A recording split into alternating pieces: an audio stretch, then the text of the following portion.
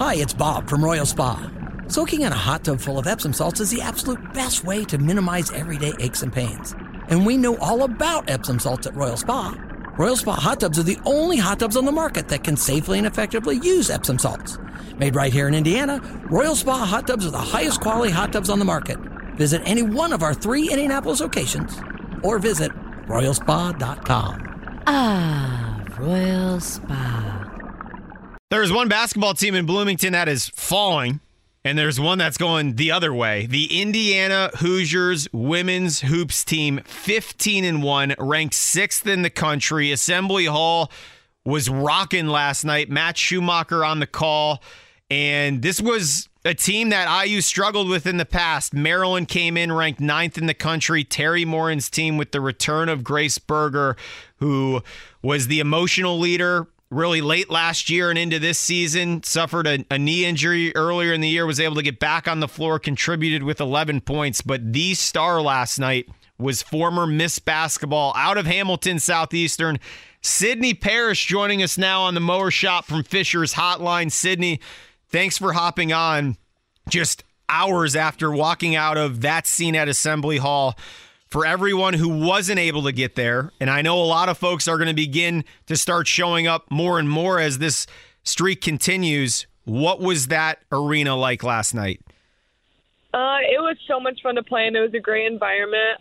Hoosier Nation really showed out, and I think we're seeing more and more fans each game, and just a lot of loyal fans out there, and we're just trying to grow the fan base the more wins we're getting. So it was a great environment, and we could definitely hear the fans last night. Sydney Parrish, 18 points last night. Team high for the Hoosiers. Big second quarter, really got some separation, and IU was able to close it out late. What did Terry Morin tell the team after the win, Sydney? She just told us that we won on the defensive end. We knew that our offense would come, but just being able to focus on player personnel and just lock our heels into the ground and defend on those final possessions was really what got us that win. Sydney, Scott Pollard here. I went away from home to college. I left San Diego and I never went back. You went out west and you're back home. It was always hard for me to go back to play against like UCLA or San Diego State. It was tough. What's it like to be back home? Are you feeling the love, or is it just kind of hard to be back in front of your friends and family? No, I'm feeling the love. It's been great. I'm very, very happy to be back home. I have a lot of friends and family that are at every single game that have never been able to watch me for the last 2 years. So it's just been amazing. It's a great environment to be in, and even the people that I don't know and just Hoosier Nation really just welcomed me in a great way, and it feels like I've been here my whole college career. Sydney, how many people from HSE were in the house last night? Do you get your own cheering section for every home game? How's it broken down here of late? It's different. Some games, a lot of my friends from Hamilton Southeastern do come to games. I actually know one of my former teammates that is a coach at Avon High School now. I played with her when I was a freshman. Excellent. She just texted me and said that she's going to bring their whole team, the Avon High School program, next week to our game. So just people like that are reaching out and just coming to support has been amazing. You have had a streak of double-figure scoring that goes back to legitimately the day after Thanksgiving. You've been on a tear. You show up. You know IU is back on the map. There's no question about that. That's why you made the decision, I'm sure, that this was going to be the right spot. How did you handle not only becoming a piece on the floor, but blending in off the floor as well? Terry Morin had a fantastic quote about Sydney Parrish last night. She said, "Don't look at the eyelashes. Don't look at the nails or the hair. This is one of the toughest competitors we have in this locker room." I thought that was just a perfect explanation of Sydney Parrish. Yeah, it's been great on and off the court. I mean, the girls were very welcoming. We came in with 7 new players this year, so that was kind of one of the downfalls of the team this year that we were concerned about. But we just blended in perfect, and we get along great on and off the floor, and it's just been a great fit for me and for the team. And I think it shows on the court how much we care and want to win with each other. Sydney Parrish is joining us on the guest line, brought to you by the Mower Shop and Fishers, themowershop.com for all your snow blowers, commercial and residential mowers, plus service and power tools. Sydney, last year we took a feature on Grace Berger at Wish TV, just her journey from knowing she wanted to be an IU basketball player before it was cool to be an IU women's basketball player. She is able to get back on the floor last night. We saw her with the knee brace on. It looked like she moved really well. Your thoughts on having someone like that at this stage in your career and what she's done for you on a personal level since you joined the team? Yeah, definitely since day one that I came into this program in the summer, I knew Grace was a competitor, and I knew she was just a great leader and a great person on and off the court. And she's just kind of helped me grow my game. And I ask her questions sometimes on the court and what to do and just kind of get her thoughts about things. And she's just a great leader, and I'm excited to see where her career takes her because she's going to be playing basketball for a very long time. Where does this season go from here? You have the Badgers coming in on Sunday, then a trip to Illinois, Michigan, third-ranked Ohio State. Ohio State's playing very impressive ball. You're going to have 3 straight ranked teams. What do you think the biggest challenge will be over the next 2 weeks, Sydney?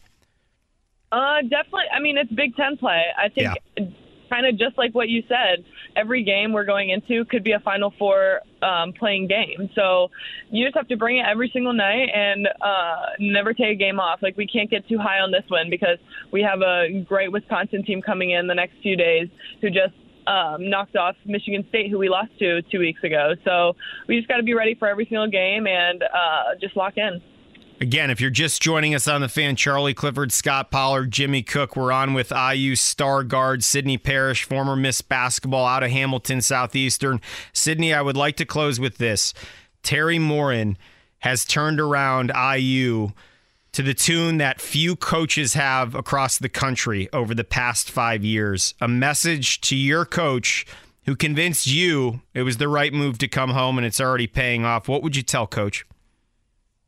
I would tell Coach that she has done something with the program that not a lot of coaches have done before, and it's a great environment, and she's just done an amazing job recruiting and coaching up these teams that have come in the past, and she's built history, and it's just been an amazing coach and program to play for, and I hope that a lot of players around the state and around the country want to come to Indiana basketball and play for Coach Morin because it's the best program you could possibly play for. Sydney, I can guarantee you, Coach Morin, when she listens to this, she's like, well, Sydney, you don't have to say that. I'm going to thank you. You're a big reason why. That's going to be much easier going forward. We're wishing you nothing but the best going forward. We are watching here in Indianapolis, and we'll continue to pull for what is one of the best stories in college basketball so far this season. Keep up the great work, and good luck against Wisconsin, all right? Thank you. I appreciate it. Life is so much more than a diagnosis. It's about sharing time with those you love, hanging with friends who lift you up, and experiencing all those moments that bring you joy. All hits, no skips. Learn more about Kisqali Ribociclib 200 milligrams at KISQALI.com and talk to your doctor to see if Kisqali is right for you. So long live singing to the oldies, jamming out to something new, and everything in between.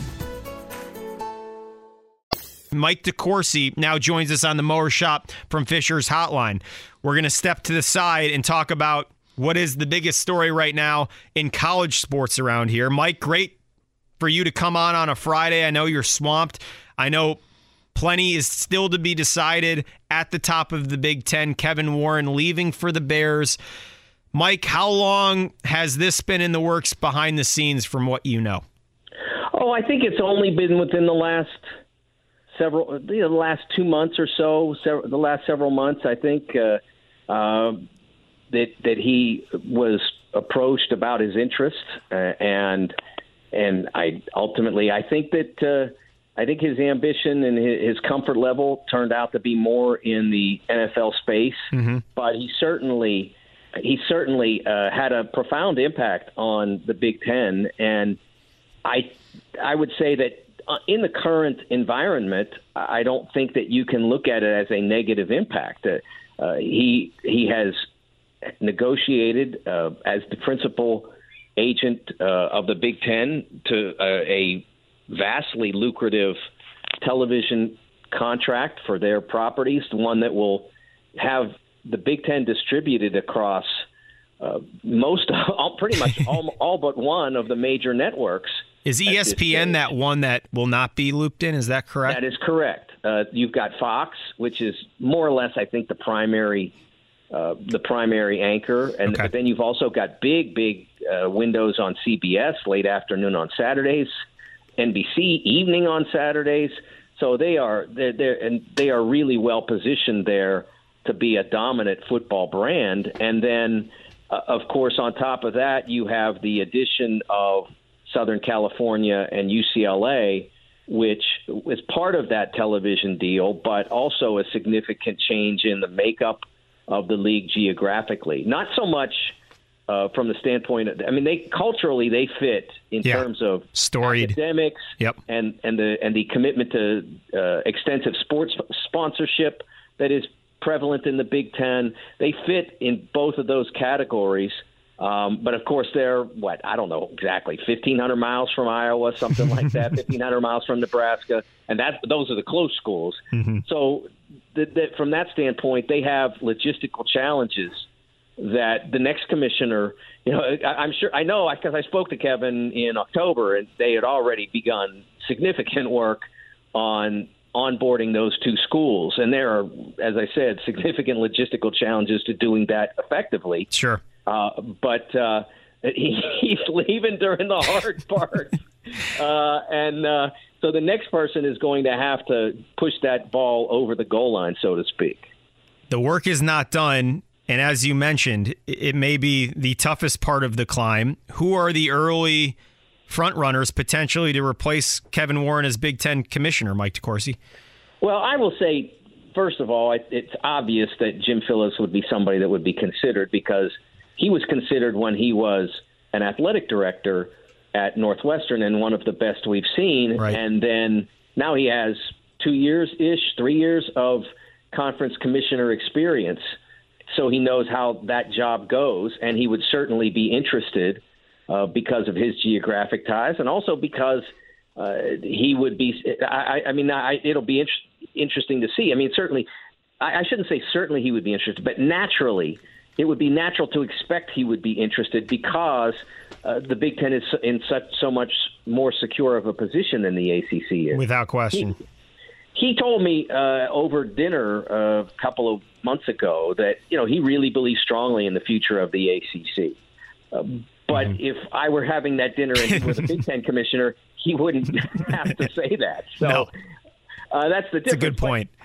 But Kevin came from a list of candidates that was in-house at the Big Ten among the people who were doing the hiring, and we didn't know that was coming. So I'm not going to presuppose that I know, who the next Kevin Warren is. Sure.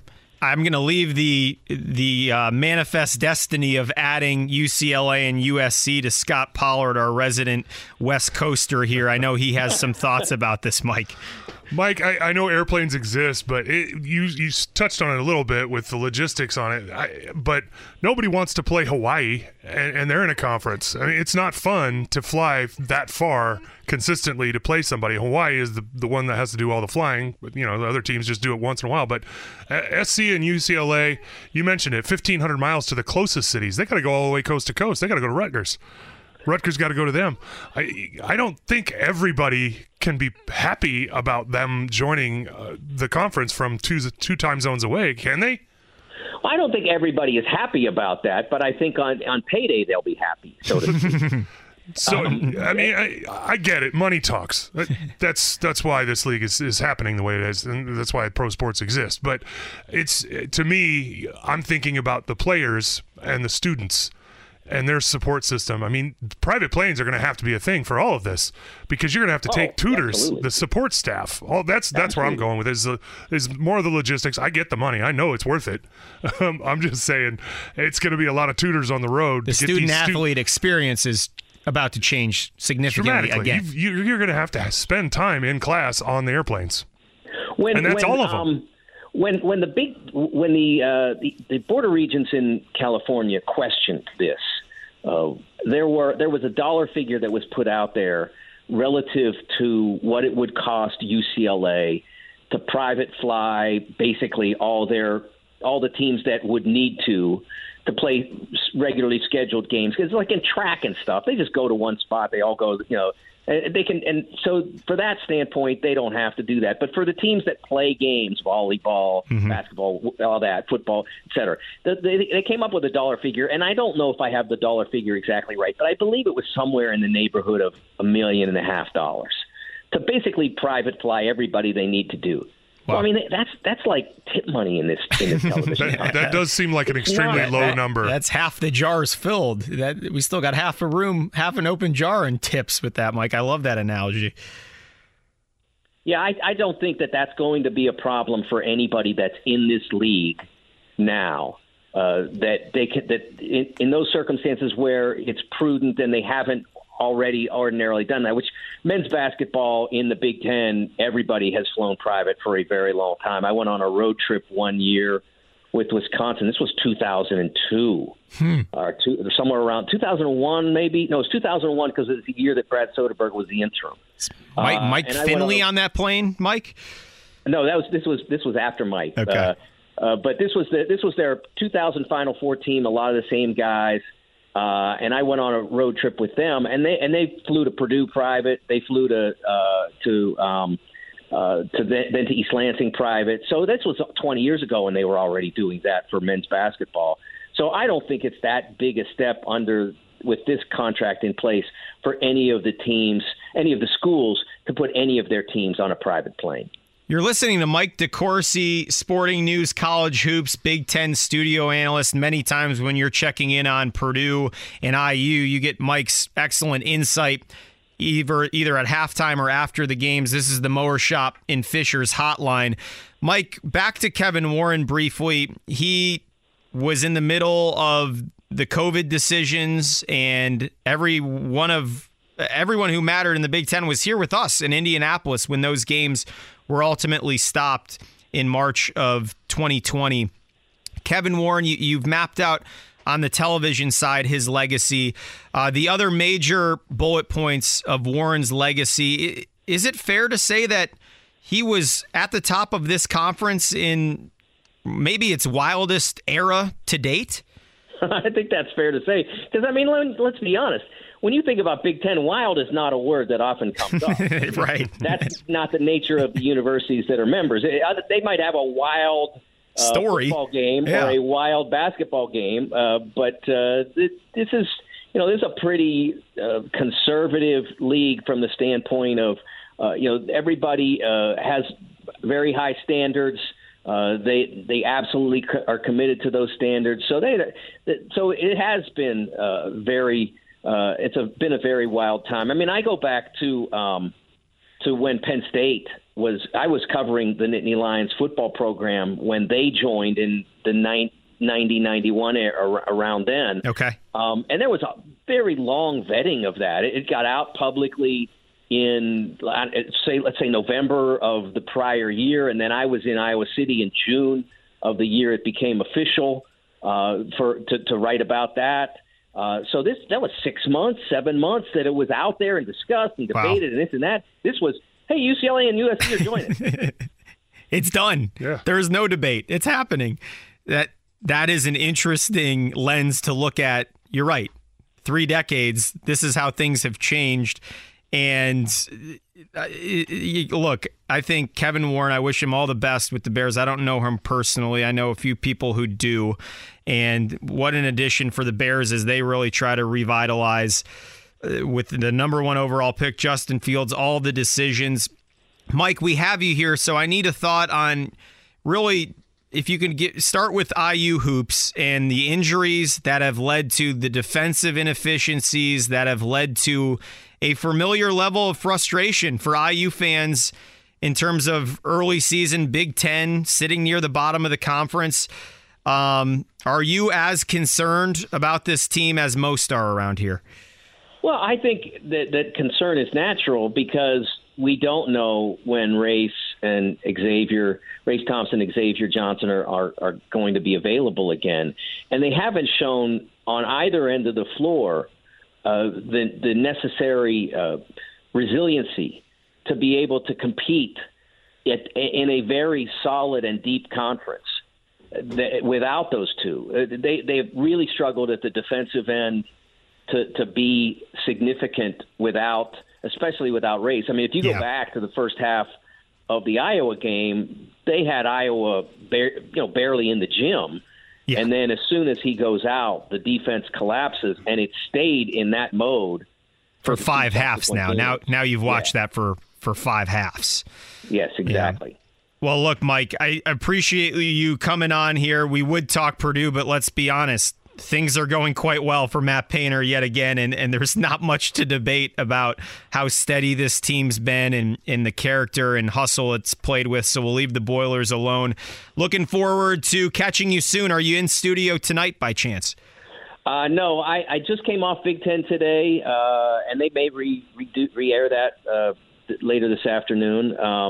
And then I will be on. I will be on Fox tonight at 6:30 in the pregame show. Excellent. I will be on Fox, and then Sunday night we have Big Ten Basketball and Beyond, our 12th season of doing that show. Very Congratulations! Proud of that show. Yep. Thank you. As I tweeted before our first episode of the year, we lasted longer than Seinfeld, longer than The Sopranos. Just saying, you know. And then, of course, my work at sportingnews.com. You can follow me at TSN Mike for all of that. Please do that at TSN Mike. Mike, great to hear from you. Tell our good friend Megan McEwen we say hello, okay? You bet. Thanks, Charlie. Thanks, Scott. Appreciate it very much. Thanks, Mike. Excellent. Life is so much more than a diagnosis. It's about sharing time with those you love, hanging with friends who lift you up, and experiencing all those moments that bring you joy. All hits, no skips. Learn more about Kisqali Ribociclib 200 milligrams at KISQALI.com and talk to your doctor to see if Kisqali is right for you. So long live singing to the oldies, jamming out to something new, and everything in between. It's 2:00. Your Friday's here, and Kevin Bowen is rejoining us after a very busy morning. Kevin, you evaluated the interviews thus far at the Colts complex, and Scott's very intrigued about your thoughts on Eric Bieniemy. That in a moment. First, Jim Irsay, just 1 hour ago, releasing his latest end-of-season letter to the fans. You read it. We just read it on air a few moments ago. No big guarantees or big language like we heard, I believe, on this very Friday 1 year ago on the runway, wherever Mr. Irsay was headed. It seemed a bit watered down from what we've heard. What was your take? Well, I guess we are. Maybe today is the anniversary of the old runway video there. Great recall on that one, Charlie. I thought it was about what you would expect from again, an owner that I think just went through his most disappointing and I would argue his most embarrassing season as an owner, which dates back, to the late 90s. Mm-hmm. As you pointed out, nothing too grand, nothing too specific, but he hit all the right bullet points that I'm sure the public relations department was saying, all right, let's thank the fans and let's acknowledge the disappointment and let's make sure head coaching search and the draft and you hit all that. And if I'm not mistaken, I think some season ticket money could be due very soon for people out there. So I would assume that was a little bit of a thought behind this as well. So, yeah, about what you would expect from the owner. And, like we heard from Chris Ballard on Tuesday, now it's about actions. Kevin, would you expect to hear from Jim Irsay before a head coach is announced, or are you anticipating not much from the owner's office until that decision comes down? Yeah, it's a good question. I mean, I don't you never know with him. Mm-hmm. It's probably where we should start. But, if you've seen how he's operated this year, Charlie, it almost seems like we've only heard from him after the good. We heard from him after the Raiders game. I mean, he had that tweet of, righteous winning and all, Al Davis quote in there. And that was it. We didn't hear from him again after those 7 straight losses, which I think is a little bit different based off what we're used to. I feel like in recent years after losses, I think of kind of that wild video he shot lifting weights or ahead of the home opener. Would have been 2020. after losing in Jacksonville. And, he has been outspoken after losses before in the Frank Reich era, but this year it almost seemed like we only heard from him after the win. So, unless he has a change of tune, which, again, knowing him, it could happen at any moment. But I tend to think we don't hear from him until a head coach is hired. Kevin, do you think – I got two questions for you. Do you think that Irsay – I get the vibe that he's saying, and Chris Ballard is also saying, that he's going to let his football people do the football stuff. But it seems to me that he's increasing his influence and decision-making onto the football people. I would agree. I think the venom with how Carson Wentz was handled really pissed off Jim Irsay. And he almost looked at it as enough is enough. I'm going to insert myself here, even though I don't typically do those things. And I think that's what you saw boil over. And you know what? This might be kind of a far-fetched idea, guys, but it's something that I was saying around the time that we saw him, again, demand the benching of Matt Ryan, end up firing Frank Reich. I really think he went on a bit of a power trip in that time period. And if you guys remember, that was all around his public comments about Daniel Snyder. Sure. And, for about a 24, 48-hour period there, Jim Irsay was like, he was the king of the NFL media world. Mm-hmm. I mean, beloved. I mean, I did a couple Washington radio interviews the week that the Colts played the Commanders. And I mean, they literally were like, "Hey, can he own the Commanders too? And we want to put him up in this Ring of Honor and all this." And I'm like, "Wow." I mean, I know the comments were, certainly rare for an NFL owner, but I didn't realize they had that impact. So, again, maybe it's a far-fetched idea, but part of me is like, man, this is a bit of a guy that's kind of on this power high, if you will, and he thinks he can do no wrong. And that's when he started inserting himself, and obviously, when he did that, at 3-3-1 and demanded the benching of Matt Ryan, I mean, the Colts only won one game and lost 9 the rest of the way. Yeah, that's a problem. Okay, and switching gears, Bieniemy, is this just like, hey, everybody else is taking a shot at him, we're going to take a shot at him too, just for public relations, just because it's a sexy name? Or do you think there's actual interest on both sides for this job? Yeah, it's funny you say that, Scott. I mean, certainly this is team 15 now that Eric Bieniemy has interviewed with since 2019, which is just an unbelievable number when you look at it like that. But if I'm not mistaken, I think this is the only team he interviewed with this week, and this is the week to interview Eric Bieniemy. The Chiefs will obviously play next week after getting the bye. So, I mean, there is a part of it that it's like, oh yeah, it's just the Colts, reaching out to a pretty high profile name, but Arizona and Houston and Carolina, Denver, they all appear to be very quiet on the Bieniemy front, at least. I do think a lot of it is Chris Ballard. This is his closest contact, probably that, or I should say the one that he has the most familiarity with from a direct, watched you coach in that organization for 4 years. Now, when Ballard was in Kansas City, Bieniemy was the running backs coach. He wasn't yet the offensive coordinator. He got promoted to that in 2018 when Matt Nagy left to take the Bears job. The Bieniemy thing has just always been such a mystery. I mean, yeah, there's off-the-field stuff, but, I mean, that was 25, 30 years ago. Obviously, I think football-wise, everyone around the league kind of has the question of, like, is it all Andy Reid and Patrick Mahomes, or is there more of an influence from Bieniemy in this? I know he's kind of had to defend himself from he's a poor interviewer. So all of it is just very odd to me. The fact that 14 teams have interviewed him before the Colts and they all have said no at some level, there has to be something there that has led to him not getting this. And I don't think it's necessarily, and I don't know, maybe Jimmy can speak to this, I don't think it's necessarily like he's some coach in waiting. I don't look at it as like he views him. He's interviewing. That is a theory. That is a theory, though. That is a theory that, hey, hold out. But we haven't heard about Jimmy. Has he turned down any offers? Has he been formally offered anything? No, he's not been formally offered. And like we said earlier in the show, he is the only offensive coordinator during Andy Reid's tenure to this point that is not wound up as a head coach at some point, whether as that occupant or as a head coach later down the line. Brian Dable is that exception I'm referencing. Why is he such a sexy name? After this many job interviews and no offers, Why is this even being discussed? Just Winning. because? Yes, because Winning. Just because Seven Reid's coaching straight. he tree. coaches the greatest quarterback in the league? Same reason that coaches continue to get plucked off of, or at least did at the time when they were at the height of their powers, Bill Belichick's coaching tree. That's just they want. But they got plucked. I understand that. I got don't know why offered he has it, jobs. but I'm telling you that's why, is that he continues to be the most attractive name because in a year they were supposed to be down, they were the best offensive team across the league. Kevin Bowen, I would like you to join this roundtable here. Let's discuss this.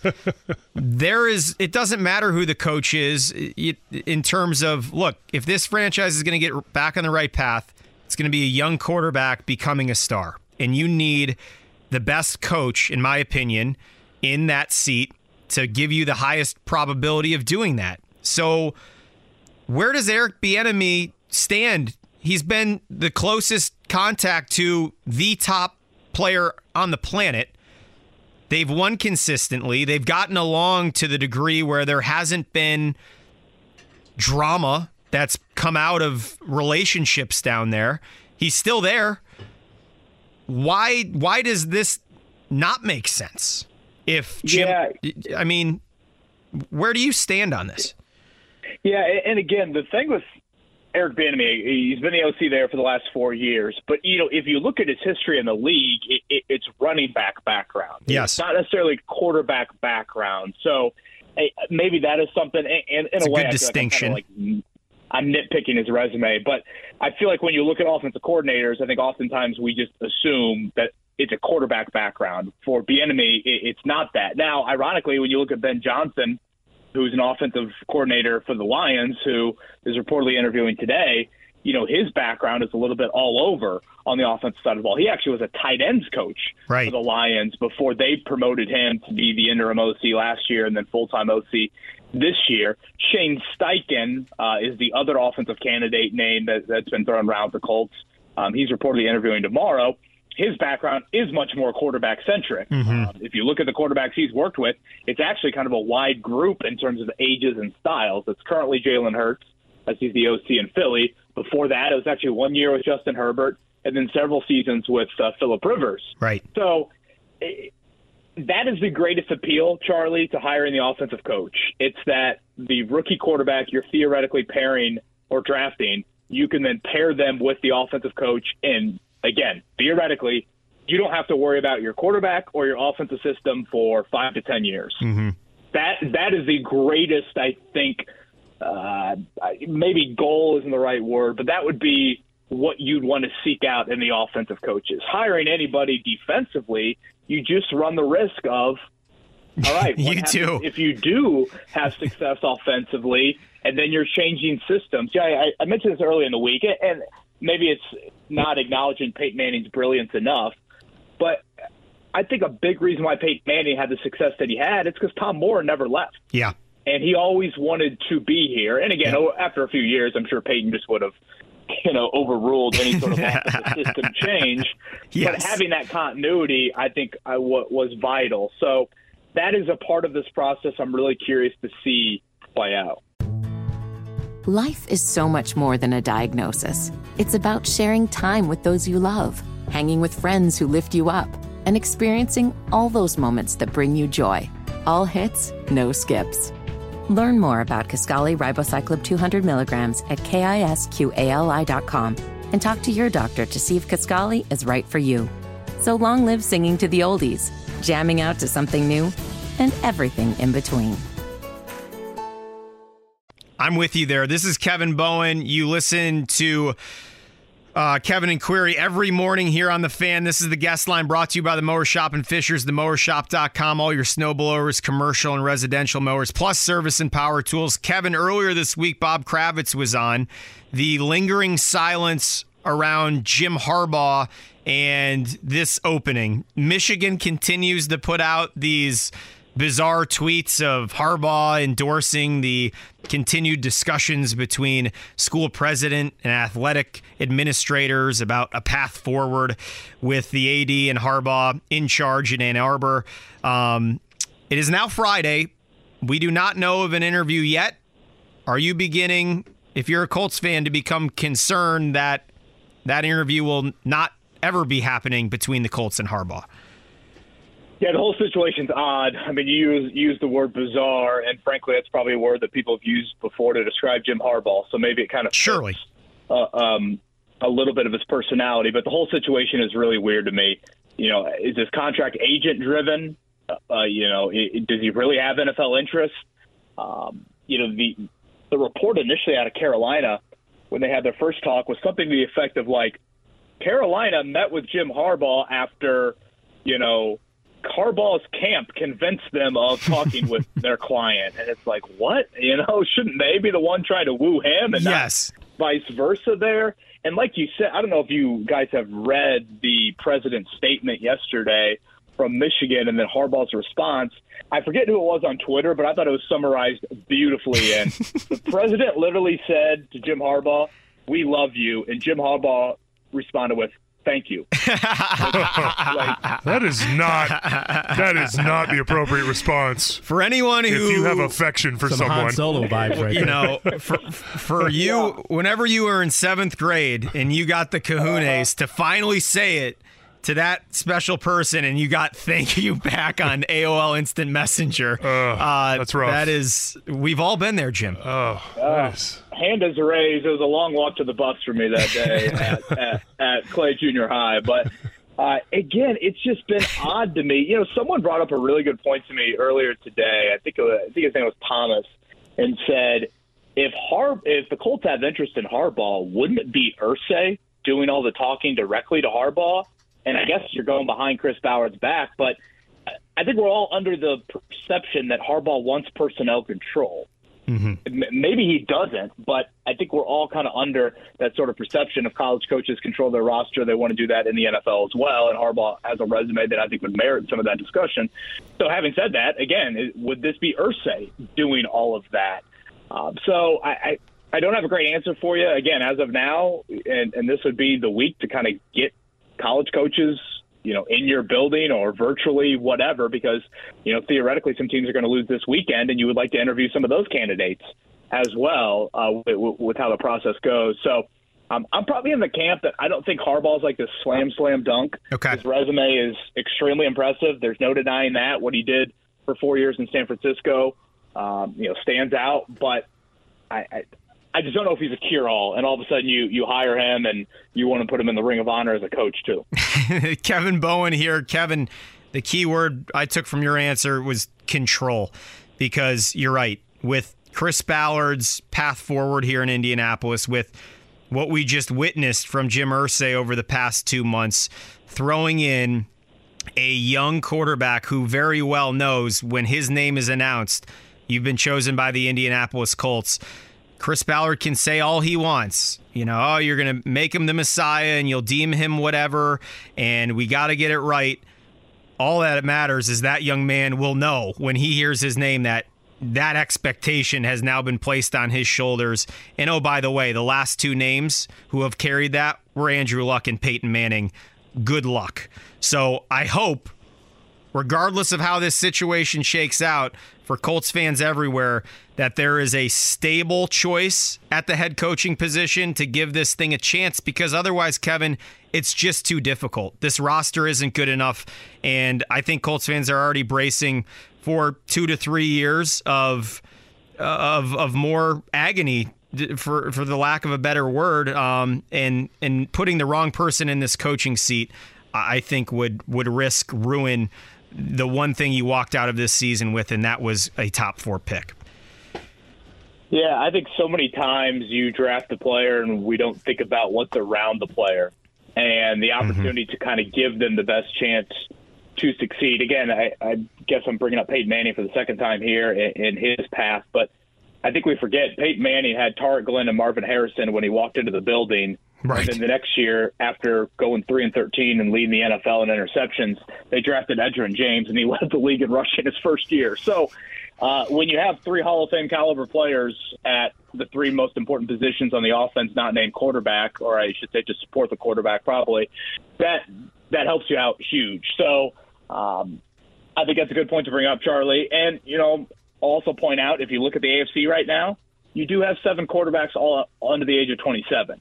Correct. Now, Joe Burrow has taken 1 overall, and Lawrence has taken 1 overall, but, when you have Miami, and I get he's not playing on Sunday, but he was a huge part of them getting there. I mean, Tua was drafted 5th overall. Justin Herbert was drafted 6th. So right there, you have 2 examples of guys on rookie contracts in their third years getting their teams to the playoffs. So it can be done. It can happen. It's not an easy process. There obviously are misses within the top 4 of the draft on a rather routine basis at quarterback, but that's why we label it the most important position in sports, and that's why he gets paid the amount of money that Patrick Mahomes and company make. I want to switch back to Harbaugh. Go, and that Scott. possibility. I don't think there's any realistic way that can happen because, as we've discussed, Irsay has decided to exert more influence. You said during your little diatribe, Charlie, you said control, and that's what made me think of this. If Harbaugh's a guy that tends to want to control everything, he's going to want to come in. Chris Ballard just said he's controlling everything, and Jim Irsay very obviously is controlling everything. I think that's too many control freaks in the same office, and I don't think that's going to be good for Colts homogeny to make a good product go on the field. Kevin, did you ever watch MTV Boiling Points back in the day? It feels like there would be enough set up to potentially ignite those 3 personalities. I think Scott brings up a very good point. How much power is actually there for each of these 3? Yeah, Boiling Points, boy. I might need to when the kids are napping this week. I might need to dial that back up. So thank you for that. I will. It was a question I had late in the year, and you know what? The fact that Scott brings up Harbaugh, throw him into this group. If Chris Ballard or Jim Harbaugh or Jeff Saturday, if any of those 3 went to Jim Irsay right now and said, I want the gig, but I want control, i.e., obviously Ballard wouldn't be the coach, but I guess in Saturday and Harbaugh's case, they would want some personnel influence as well. How would Irsay react to that? Like, is Chris Ballard here no matter what? Or could he be swooned? Again, I don't think we're there with Jeff Saturday. Jim Irsay has an emotional relationship with him, so you never really know. But again, I don't think we're at that level. Harbaugh, we'll have to see how it plays out. But as of now, I mean, it appears Ballard's the one running this search, and certainly the candidates would indicate that. Yeah. But that is a thought that I had late in the season, how Jim Irsay would view that. Kevin Bowen, this story will not stop anytime soon. You will follow him on Twitter, read all the updates on the Fan. KB, thanks for taking a good chunk of time on your Friday afternoon. Have a great weekend, man. Been a fun listen with both of you this week, and I owe you that beer, Charlie. Yeah, no. Thanks, Kevin. That one was on the house.